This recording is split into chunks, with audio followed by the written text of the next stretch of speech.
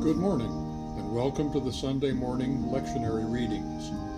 Of the 4 lessons read today in churches all over the world, our focus today will be on one of them. This ecumenical program is meant to prepare you for worship this morning in your church.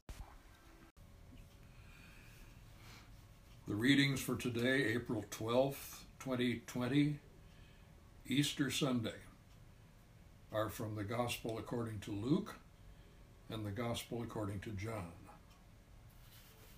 Luke 24, 13 through 35. On the Sunday evening we now know as Easter, 2 disciples of Jesus were leaving Jerusalem, a dangerous place for them to stay and be seen. They walked toward Emmaus, a 7-mile journey. While they were on the road, a stranger approached and joined them. Like Mary at the tomb that morning, they did not recognize the stranger at first. Beginning with Moses and all the prophets, he taught them the meanings and insights of Scripture.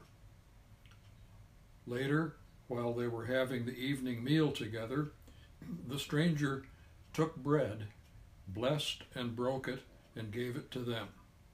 Then their eyes were opened, and they joyfully recognized who it was at table with them. John, the 20th chapter, verses 19 through 29.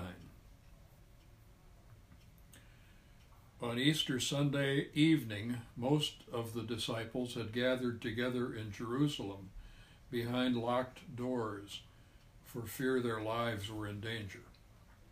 Suddenly the risen Christ was present in the room, and he offered his peace to them. Thomas was not there at the time. 1 week later, the disciples were again together, and this time Thomas was with them. They told him they had seen the risen Christ, but he did not believe them. He said he would have to see and touch the nail marks and the wound in Jesus' side. Then Jesus invited Thomas to do just that, and Thomas's faith was brought to life. Jesus asked if he now believed because he had seen the risen Christ. Blessed are those, Jesus said, who have not seen and yet have come to believe. That is his blessing for all of us of the church, today and always. Here is one verse of a hymn by Henry Alford that we can look forward to singing together again one day in church. We may not touch his hands and side, nor follow where he trod, but in his promise we rejoice and cry, my Lord and God. Amen.